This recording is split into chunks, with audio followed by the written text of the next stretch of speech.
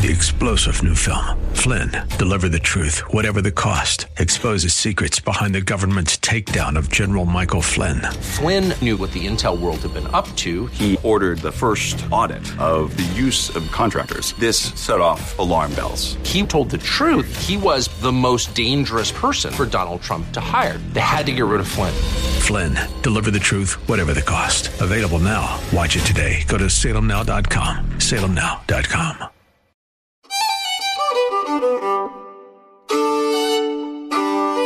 I'm Jerry Boyer. Welcome to Meeting of Minds podcast. My guest today is Max McLean. Max plays C.S. Lewis in the new biopic of C.S. Lewis, The Most Reluctant Convert, The Untold Story of C.S. Lewis. Well, it's not untold anymore. It's told very, very well. This quickly has become one of my favorite films, and I think it will be yours as well. Max McLean, thank you for joining us today. Thank you, Jerry. Looking forward to this. I can't help but approach this as an economist in the sense that this is an entrepreneurial, if I understand the story properly, this is an entrepreneurial workaround to the problems created for your core business, which is stage plays, one-man plays, etc., which were not really possible during the COVID shutdowns. And so you had a problem that you needed to solve, and this film appears to be the solution. Do I have that right? Is this an entrepreneurship story? Isn't it? That's interesting. We had to pivot, because on March 12th, 2020, we had 3 shows on the road. And a show in New York that we just closed. Paradise Lost, modern adaptation of Paradise Lost, was playing in New York at Theater Row. We had The Great Divorce, which had just played in Pittsburgh, near your hometown, and was touring in Houston and had a long tour ahead of it. We had the Screwtape Letters in Colorado Springs. The Most Reluctant Convert, the stage version of the movie, had just played at Northwestern University and was about to play at the University of Michigan in Ann Arbor. The one in Seattle? No. Oh, the real Northwestern. Got it. Okay. The one in Chicago, Evanston. I see. Got it. Yeah, because and we were going to play in Ann Arbor, and on March 12th, everything shut down. And remember, do you remember the early days of the pandemic? 15 days to flatten the curve. Remember that? I do remember. Yeah. And I thought, well, what am I going to do for the next 2 weeks? You know? Make it 2 years now. Yes. Exactly. So we were shut down until August of this year. We're back on tour now, but only since August. And come June, we realized, boy, this is going to be a long shutdown. So we had to pivot. And one of the things that came out of it, it's kind of a long story, but one of the things that came out of it was just to go a little bit of the details, Norman Stone, who we've been working on the play to make it a film, but we saw it as a 2022, 2023 project. And in June, Norman said, well, they're going to open up filmmaking in August in Britain.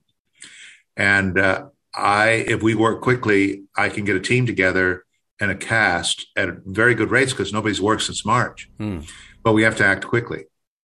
And I said, well, I asked him to confirm that and make sure the locations we needed were available. So, and then I went to my board and says, could we have funding to put this in the can? And then we'll worry about post-production and distribution later. And the board approved it. We got the rights of C.S. Lewis Estate to do the film version. We had the stage version. And on August 31st of 2020, I got on a plane as big as Air Force One with fewer people on it.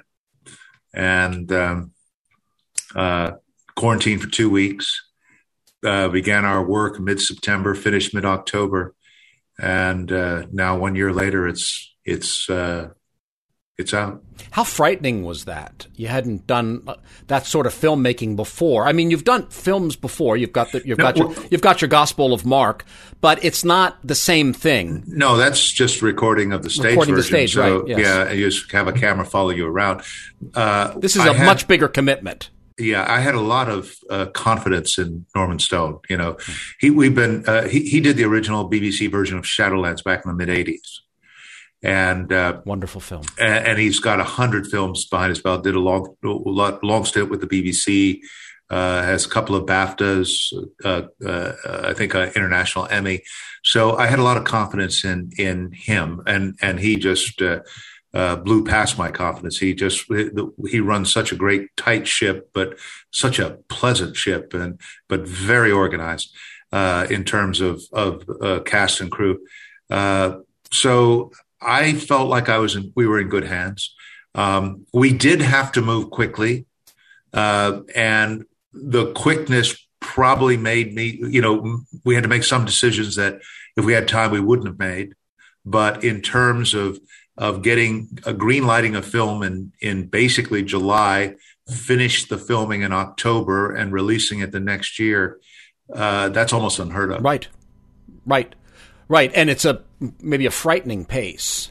And when you see the production and there's money being spent, it could have all gone wrong. It didn't. When you came out on November 3rd, the box office receipts were terrific. I think the second highest of any film that evening, that night, and actually it's gone. Even because we had shows on Sunday as well, and then all the major chains are extending it till November 18th. So it's going to do much better than we anticipated. And highest per screen revenues, which I think is important. Highest per screen, yeah. Because now you're taking account of the overhead, right? So that's a profitability signal, Well, what it is it was a limited release. I think 600 is wide release. Limited release is under 600. We were about 480, I think, number of theaters. More screens, but number of theaters. And the per screen average was like 5 times higher than any other film that night. So we were pleased. In terms of, recouping expenses, it's going to take a while. Right. The way I'm learning all this, the movie theaters get most of the money. They do. So, and then of course there's and then we're responsible for all the distribution costs and the marketing costs. So, but we're in it for the long haul. Filmmaking in Britain is a little less costly, but substantially less costly than it is here. So you hit the target enough that you're running until the 18th. Is that every night, or is that? Well, beginning November 12th, the theaters are giving us an open run, meaning 3 to 5 showings every day. Wonderful. From the 12th to the 18th. So they're giving you a full week's run. Normally, this is called event cinema, which you get one night, possibly 2 nights.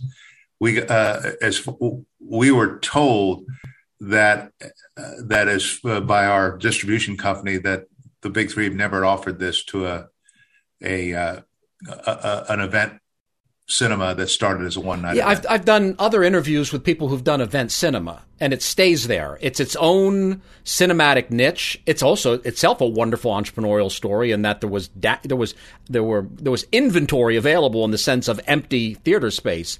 But I've never seen one break out of that and go from the niche to becoming essentially a movie that you can go to see. It has at least a run till the 18th. They're giving us a full week's run. Now, whether they do anything beyond that, that's really their call. And I suppose if box office continues, they may extend it.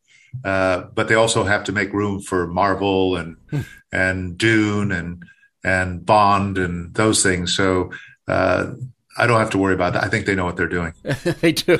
And so that is some competition, although some of those other films, well, I've seen Dune. I haven't seen the others, so I can't really opine on theirs. But let me put it this way. I've seen yours twice, and I haven't seen Bond at all. And I'm a Bond fan, so that's telling something. But I suppose this is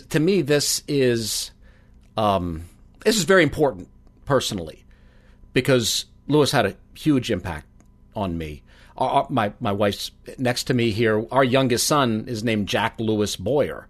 That's the mark that he's left. And I think there are a lot of people out there still who are highly influenced by C.S. Lewis. He's a big part of their spiritual journey. And this film is really true to him. And not everything that's been about Lewis. I think the BBC Shadowlands was faithful. The American Shadowlands, not quite so much. In fact, it sometimes sort of seemed to undermine Lewis, implying that he was, emotionally detached, or gave up his faith, apostatized, etc. Even some of the Lion, the Witch, and the Wardrobe, as the film series went on, it seemed to kind of lose some of that faithfulness to Lewis. This is the most faithful thing to Lewis that I've seen, and you're to be congratulated for that. Thank you. Well, Lewis has been a spiritual guide since. I'm an adult convert to Christianity, and Lewis, I met him very shortly after my conversion. The book that really got my attention was the Screwtape Letters, because it's page 1, the first letter about the man in the British Museum. I don't know if you remember that, but I said, "Oh, I know this guy. I know how he works. He's been working on my life for a long time." So, and then Lewis really got my attention because I don't think I really understood spiritual warfare. You see pitchforks and you have these visions that are strange, and Lewis brought it down to the greed and spite level, that you live with every day. And so he's been a spiritual guide for a long time, but I never really saw him as having theatrical literature. Then a theater professor suggested that we do the Screwtape Letters. He actually suggested that I would make a really good Screwtape. I didn't know if that was a compliment or not, but I said, he had an idea how to do it. And I says, well, if we can get the rights, we'll have a go. And that was back in the early 2000s. And I've been living with him with Screwtape and The Great Divorce and now Most Reluctant Convert. And they're all dealing with spiritual warfare. Lewis always goes back to his conversion in so much of his works, in the sense of, in Screwtape, it's, how temptation moves us away from God, and The Great Divorce is how we resist the Holy Spirit, how we fight the dictates of conscience. We don't do our duty. We don't do what we ought to do. And Lewis was always counting the costs on both sides. And that made me want to go back to his own memoir, Surprised by Joy, which is the basis of Most Reluctant Convert. Hi, everyone. If you've been injured in an accident that was not your fault, listen up. We have legal professionals standing by to answer your questions for free. Call now and find out if you have a case and how much it's potentially worth. Call 800-702-5400. I'm here with spokesman John Wolf. So, John, tell everyone listening who should call right now. Well, Maria, first off, thank you for having me here. It's always nice to answer the listeners' questions.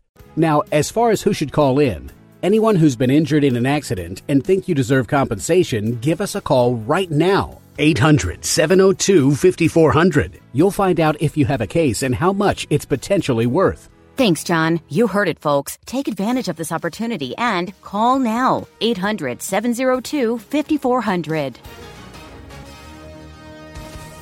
Advertisement sponsored by Legal Help Center. May not be available in all states. A book that he wasn't particularly fond of by comparison, but it certainly seems to have. I enjoyed it quite a bit, and it certainly seems to have worked well as essentially the basis or the structure of your film. Yeah.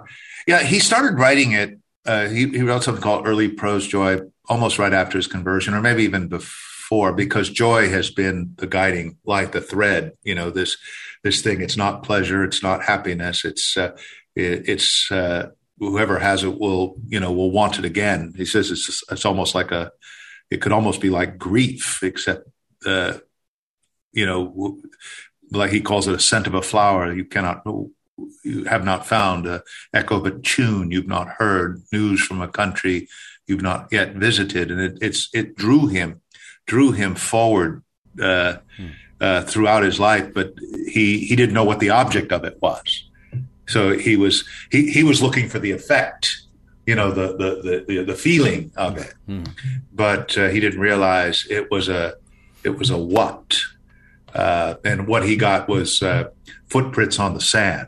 He didn't see he didn't see the reality of it. And then, of course, he spoke. He didn't know it was a who.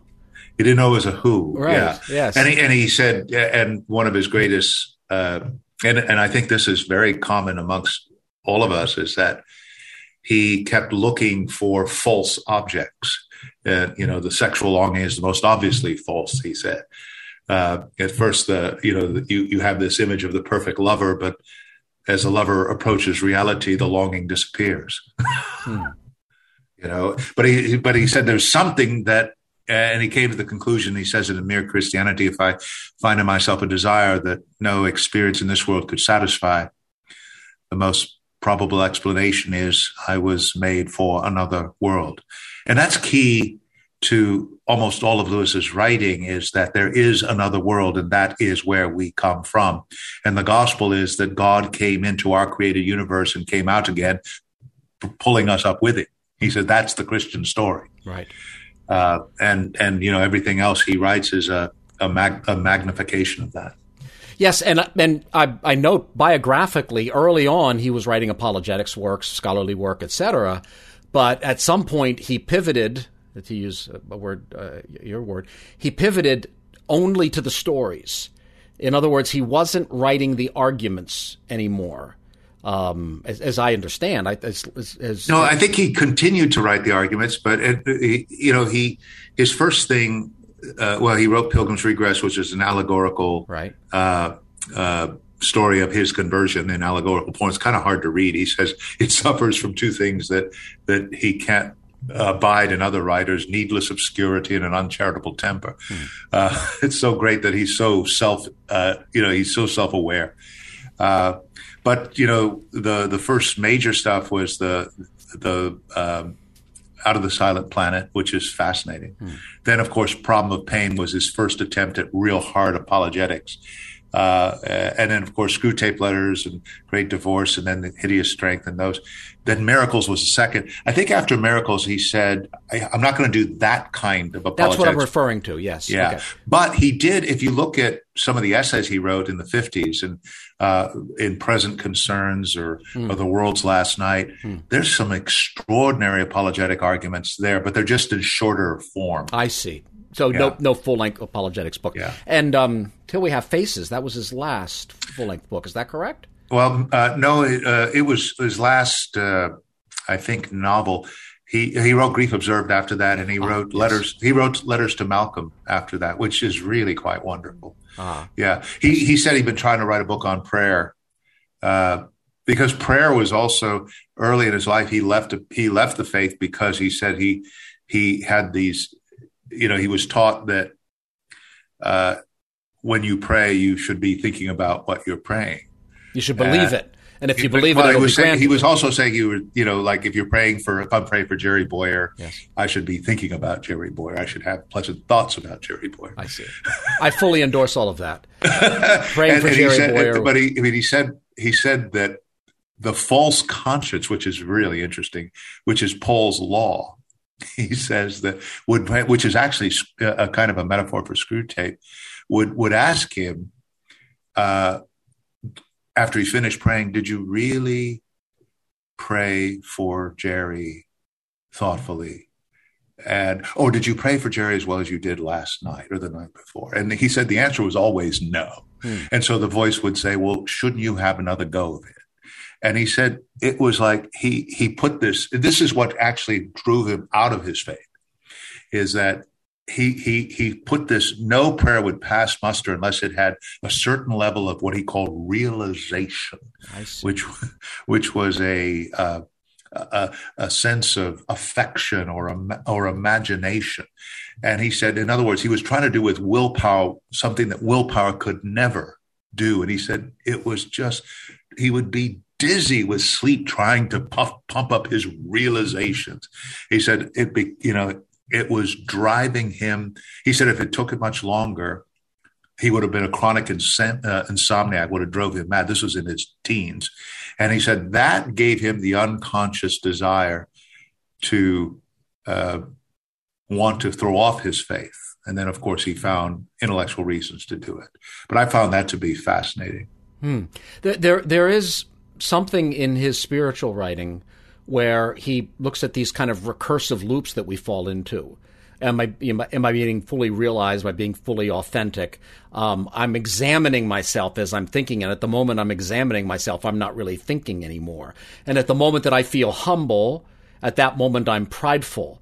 So he seems to be drawn to some of the paradoxes of a religion that demands a certain emotional state that cannot actually be produced. And that the attempt to fulfill that demand, whether it's authenticity or humility or whatever, must always fail. And therefore, the whole thing is futility. And that's so interesting. I've not heard anybody else talk about that, because I've kind of struggled with that. He said, in order to get is to overcome a lust, he says, is to objectify it, or to overcome an anger. If you're feeling angry, there's something, what do you call it, contemplation, and I can't remember what the other one was.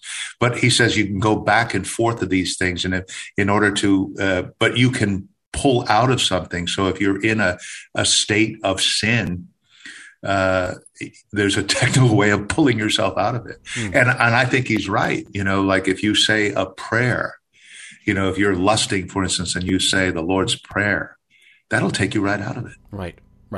But if you're lusting and you turn inward towards introspection and try to expel lust or conquer it, that doesn't work. That adds energy to it. I think that's part of his point, that introspection. And I think it's Luther, and you've done a play about Luther as well, talks about incurvatus se, the soul turned in on itself. And that seems, whether Lewis is getting that from Luther or not, that seems to be a very consistent theme of his, that you're pointing towards the way the soul turns in on itself. A lot of the Great Divorce is that. You look inside and you see the grumble, and eventually there's nothing left but the grumble. And then turning outward, even when you don't feel it, praying even when you don't feel it, putting on a mask, even when you don't have the right shaped face, it's the way to be conformed to his image. Does that make any sense? Yeah, it does. In fact, he talks about this is why children play. This is how they grow, is they imagine themselves in this other body and this other being, and that's a very important part. So they get out of themselves. They get out of themselves. That's so true. I mean, the interesting thing that we're having these conversations, because Lewis is a bottomless well. I find that you simply don't get to the bottom of him, and he rewards. I guess that's one of the reasons why I keep going back to him. Yeah, I've found over and over again. I've looked into Lewis, and I thought of him as an introduction to Christianity, as a popularizer, not in a pejorative way, not writing him off. That's just the function that I saw him perform. And then you'll see something in Narnia where how the White Witch acts, and it's like, wow, there's really deep theological and biblical knowledge here. There really is, and the interesting thing that I find is he read everything from the Greeks to the moderns. He had a steel-trapped mind that could remember everything he read, and then he had this extraordinary ability to translate it into magnificent prose and speech. And he was able to articulate that through a very clear Christian worldview. Walter Hooper said he was the most thoroughly converted man he'd ever met. And that comes through, like when you see something, like in a children's story. There's something I read recently about, I can't remember what it was in, I think it was in The Silver Chair, and the little girl meets the lion. She's very thirsty, and she asks, "Could I drink?" And the lion says, "Yeah." Aslan says, "Yes." It says, but she's afraid of the lion, so it says, "Will you go over there while I?" It says, "No." I says, "So you eat girls?" It says, "I eat girls, boys, kings, emperors. Empires, And then the final thing, it says, will you go away while I, and she goes, and he says, he doesn't move. And then she says, and she's dying of thirst, and says, I guess I'll have to find another stream. And Aslan says, there is no other stream. And it's so clear. There is no other stream. You're dying of thirst. You want the truth. You want joy. You want it. I'll go find it someplace else. Kind of Pharaoh's magicians. They can imitate it, but they can't come to it. It's kind of a beautiful retelling of the Samaritan woman in some ways, isn't it? Yes. I hadn't thought about that, but that's exactly what it is. That's what I mean about how much he's in. He didn't write any Bible commentaries, but he wrote a marvelous book called. He wrote a book about Psalms, but I mean like a commentary. But he absorbed the Bible and deeply internalized it. I'm sorry, I interrupted you. No, that was it. He did internalize it. Work out your salvation in fear and trembling. He says that's the God. That's it right there. It's God who works in you to will and to act according to his good purpose. So this work out, it's our responsibility. It's God who works in you. I got that from Lewis. He saw both sides of that. That's the Christian life right there. So we're talking about Lewis's words. Your film, your biopic, is almost entirely his words. Is that correct? Yeah. The opening scene comes from the first pages of The Problem of Pain, when Lewis is articulating his mature atheism. Either there's no God behind the universe, a God indifferent to good and evil, or worse, an evil God. And then we learn biographically, a lot of it's Surprised by Joy. Probably 85% of it's from Surprised by Joy, but a lot of letters, etc., that would talk about his, he lost his mother to cancer, which is very clearly written in Surprised by Joy. He prayed and she didn't come back, and so he thought prayer didn't work. Had a terrible relationship with his father. That is very clear in Surprised by Joy. And he had, he experienced the butchery of the Great War. And this led to his pessimism, this pretty dark view of the world. But through the influence of friends like Owen Barfield and later on J.A.R. Tolkien, that's challenged. And one way, like Barfield challenged him with the idea of materialism. If is logic and reason bring forth indisputable truth? He says, yes, of course it does. Are your moral and aesthetic judgments valid, meaningful? Yes, of course. And he says, well, materialism has to be abandoned. You can't have those thoughts, because otherwise it's just atoms colliding in skulls. It's physics and biochemistry. Yes. And he said that had simply not. He said he thought he was blind as a bat. He hadn't seen that before. And that made him come to the conclusion that rock bottom reality must be mind. Had to be intelligent. Yes, right. Yeah, right. Had to be intelligent. Right. And then and famously he says that my argument against God was that the universe is so cruel and unjust. But where had I got this notion of cruel and unjust? I call a line crooked because I have some idea of a straight line. What was I comparing the universe with when I called it cruel and unjust? And when you hear that, you go, okay. And then, of course, the relationship he had with Tolkien. Tolkien, I think, was the one that really made him go to Scripture, because both he and Tolkien were great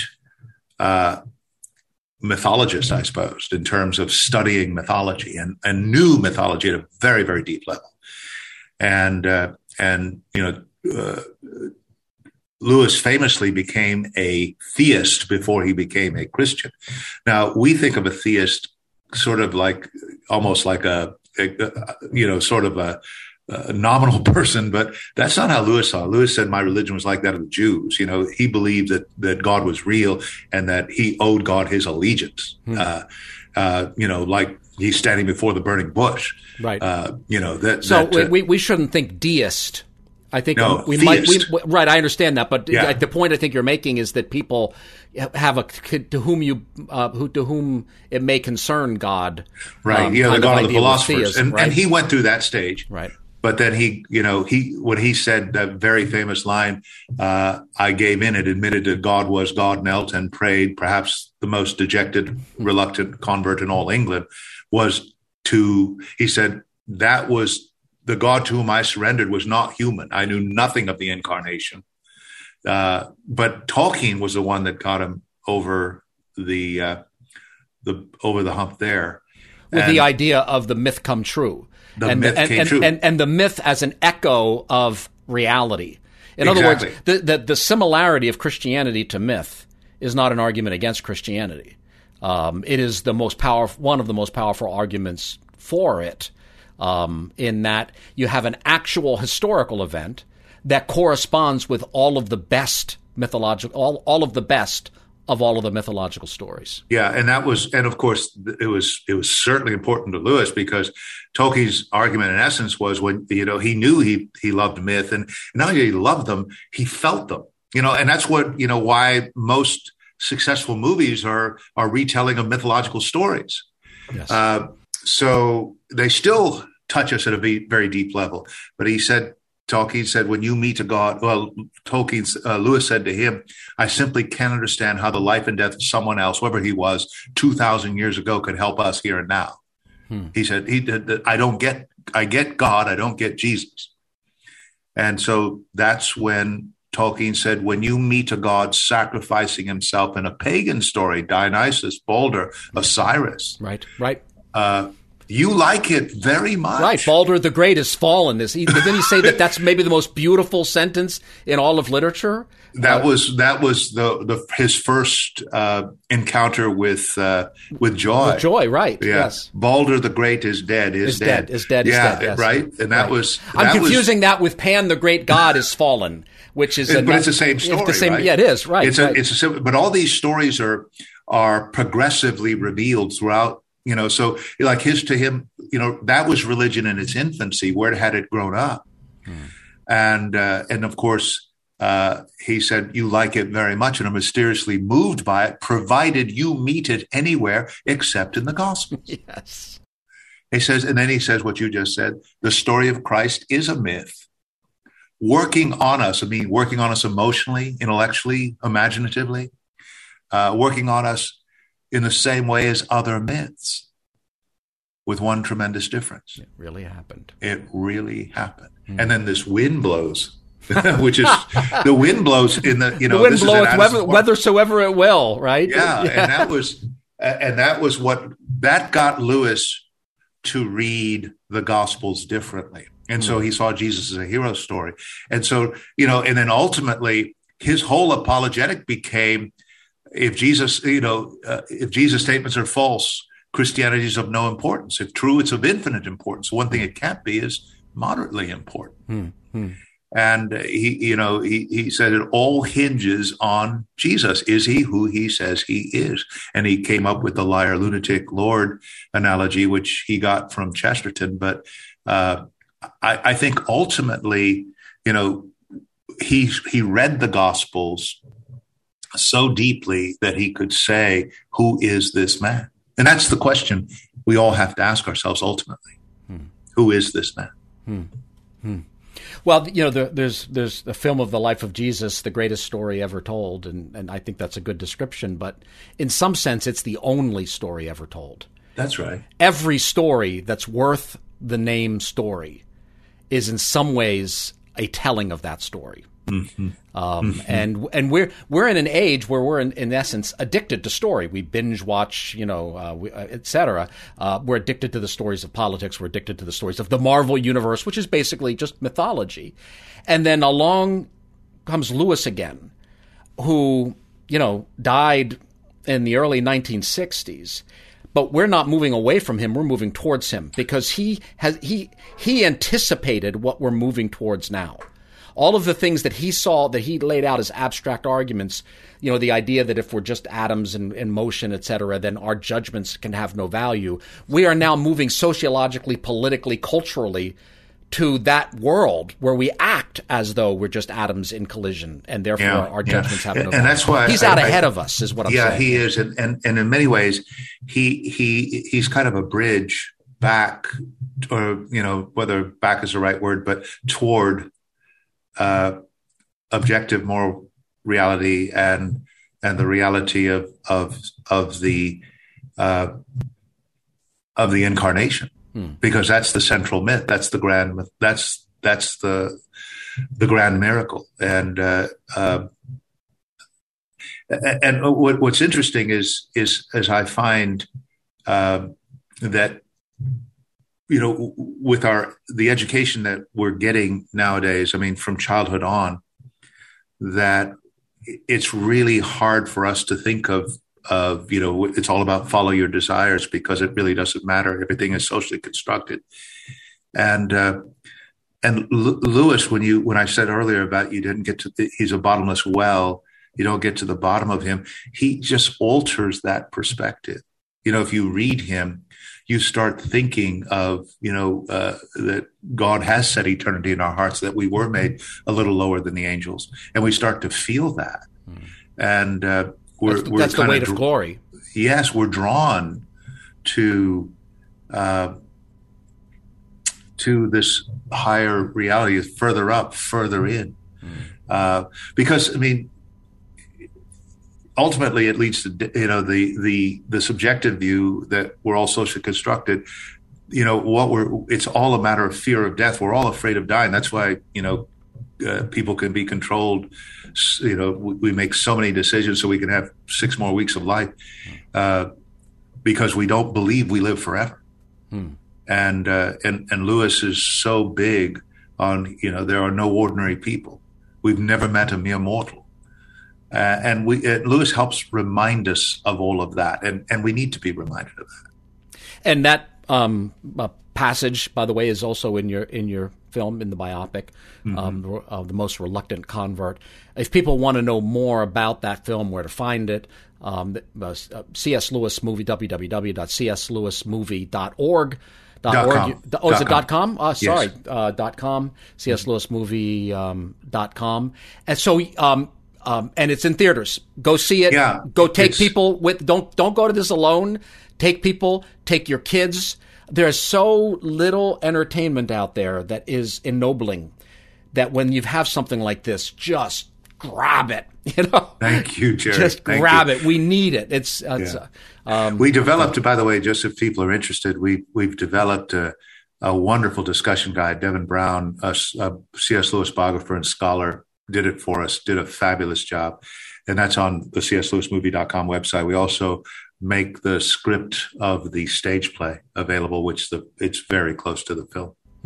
So if people want to go further up, further in, they have opportunities. Further up and further in. So so you're back on the road soon, is that right? You're going to be doing... Well, Great Divorce is still on the road. It is? Okay, good. We have a show in Indianapolis, and I think Indianapolis, St. Louis, and Cleveland are the 3 we have coming up.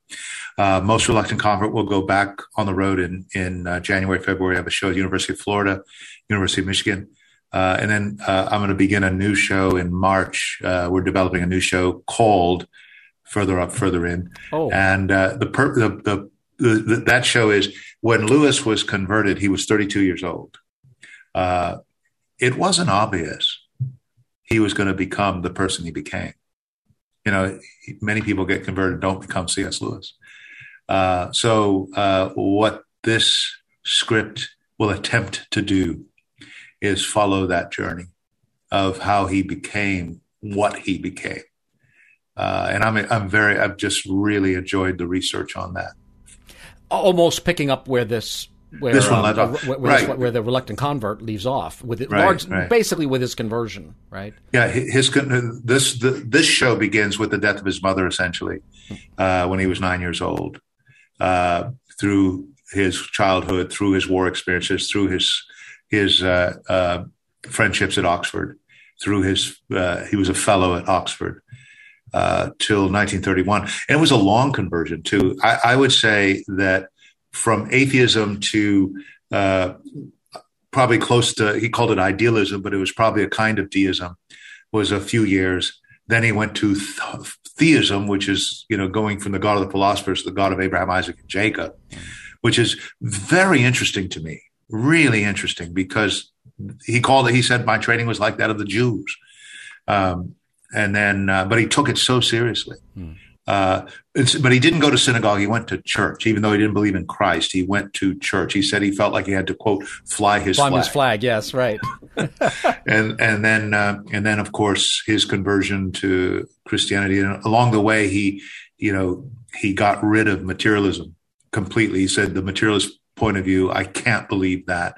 He said that there's only three choices. There's the materialist view, which you can't believe, archaic pagan religions, which aren't moral enough, and then the fulfillment of the moral and the mystery in either Hinduism, Judaism, or Christianity. And he makes a really interesting statement about Judaism. He says Judaism was, he got this from Rudolf Otto, the idea of the holy. That one, yeah, that's right.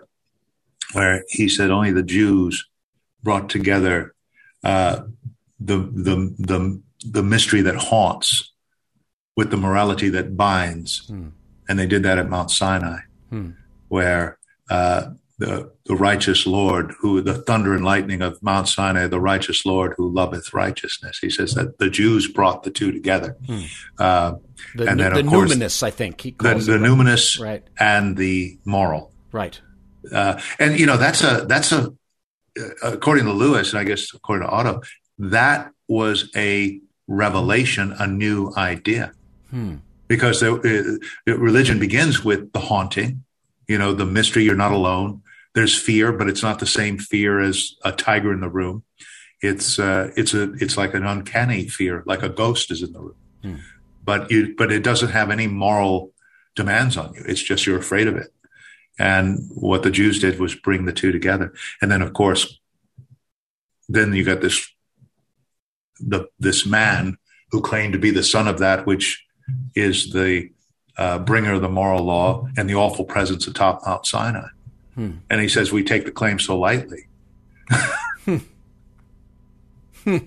I guess Joy Davidman wrote about that, didn't she? Is it Fire? I guess Smoke on the Mountain. Smoke right? on the Mountain, that's it. Yes. Right, yes. Wonder how much that is from her. And that was from Problem of Pain. And that's where I got it from, Problem of Pain. That book is it's a little, it feels a little self-conscious, but it's an amazing book in terms of the writing of it. He feels like he's not up to the task. But I think it's an amazing book, and his chapter on heaven is extraordinary at the end. So you're considering other movies now, aren't you? Well, I think movies are in our future. Yes. Movies are in our future. Yes. Maybe not always on Lewis, but certainly the mission of Fellowship for Performing Arts is we produce theater from a Christian worldview meant to engage a diverse audience. And now we have to change the mission. We produce theater and film, a Christian worldview, and it's really, the worldview is so important. Because I do feel like there's a clarity in the worldview that art, imagination, theater can explore in a way that, we can say things in a theatrical experience, in a film experience that other people can't say in the same about God, about the devil, about Jesus Christ, in that setting, because it's in the confines of an imaginative experience. Now, Lewis, that's how you sneak past the, what is it? Steal past watchful dragons. What yes, a great exactly. phrase. Yes. Yeah. Because what Lewis says is the imagination is the organ of meaning, reason is the organ of truth. And what he meant by that is the imagination serves up the raw material of what we think about. And if an idea doesn't capture the imagination, doesn't engage the imagination, then you're not going to do the hard work required to really affect change, affect reevaluation. Yeah. Well, I think the Most Reluctant Convert does that very well. And I want to thank you for it. By the way, one thing that occurs to me, just the structure, it starts outside the story, right? It starts with you. In other words, it's self-aware. It's meta, as they say nowadays. And then we start the film, and then you are the middle-aged Lewis going back and narrating his life, almost like Scrooge. It is, yeah. Except this is Lewis after his enlightenment. who's going back, whereas Scrooge is pre-Enlightenment, and learning from his past. So that there's a story within a story, and then it zooms back out again, a story within a story within a story, which makes sense because one of the major points that Lewis makes and you explicate is that the author wrote himself into the play. If Hamlet and Shakespeare could ever meet, it would have to be Shakespeare's doing. Yes. Right. And the structure of The Most Reluctant Convert sort of captures that in some ways. And you might not, and people reading it, if they're not into like narrative structure, you just watch the film. You'll get a feeling of being out, of being zoomed out at some point with a God's eye point of view. So, all right, I've taken more time than you offered, than you agreed to. Is there anything else you want to say to us before we let you go? No, other than that, I really enjoyed this conversation. It's just felt like that, two people that really like what they do and have an opportunity to just talk freely about it. I really appreciated it, Jerry. Thanks very much. And we have a friend in common. Amen. Jack Lewis. Yeah. All right, Max McLean's been with us. Again, cslewismovie.com. Go get your tickets or go to the movie theater. Take someone with you. Max McLean, thanks for being on Meeting of the Minds. Thank you. If you like this podcast, please subscribe and give it a rating on Apple Podcasts. And improve our national conversation by sharing it with some friends.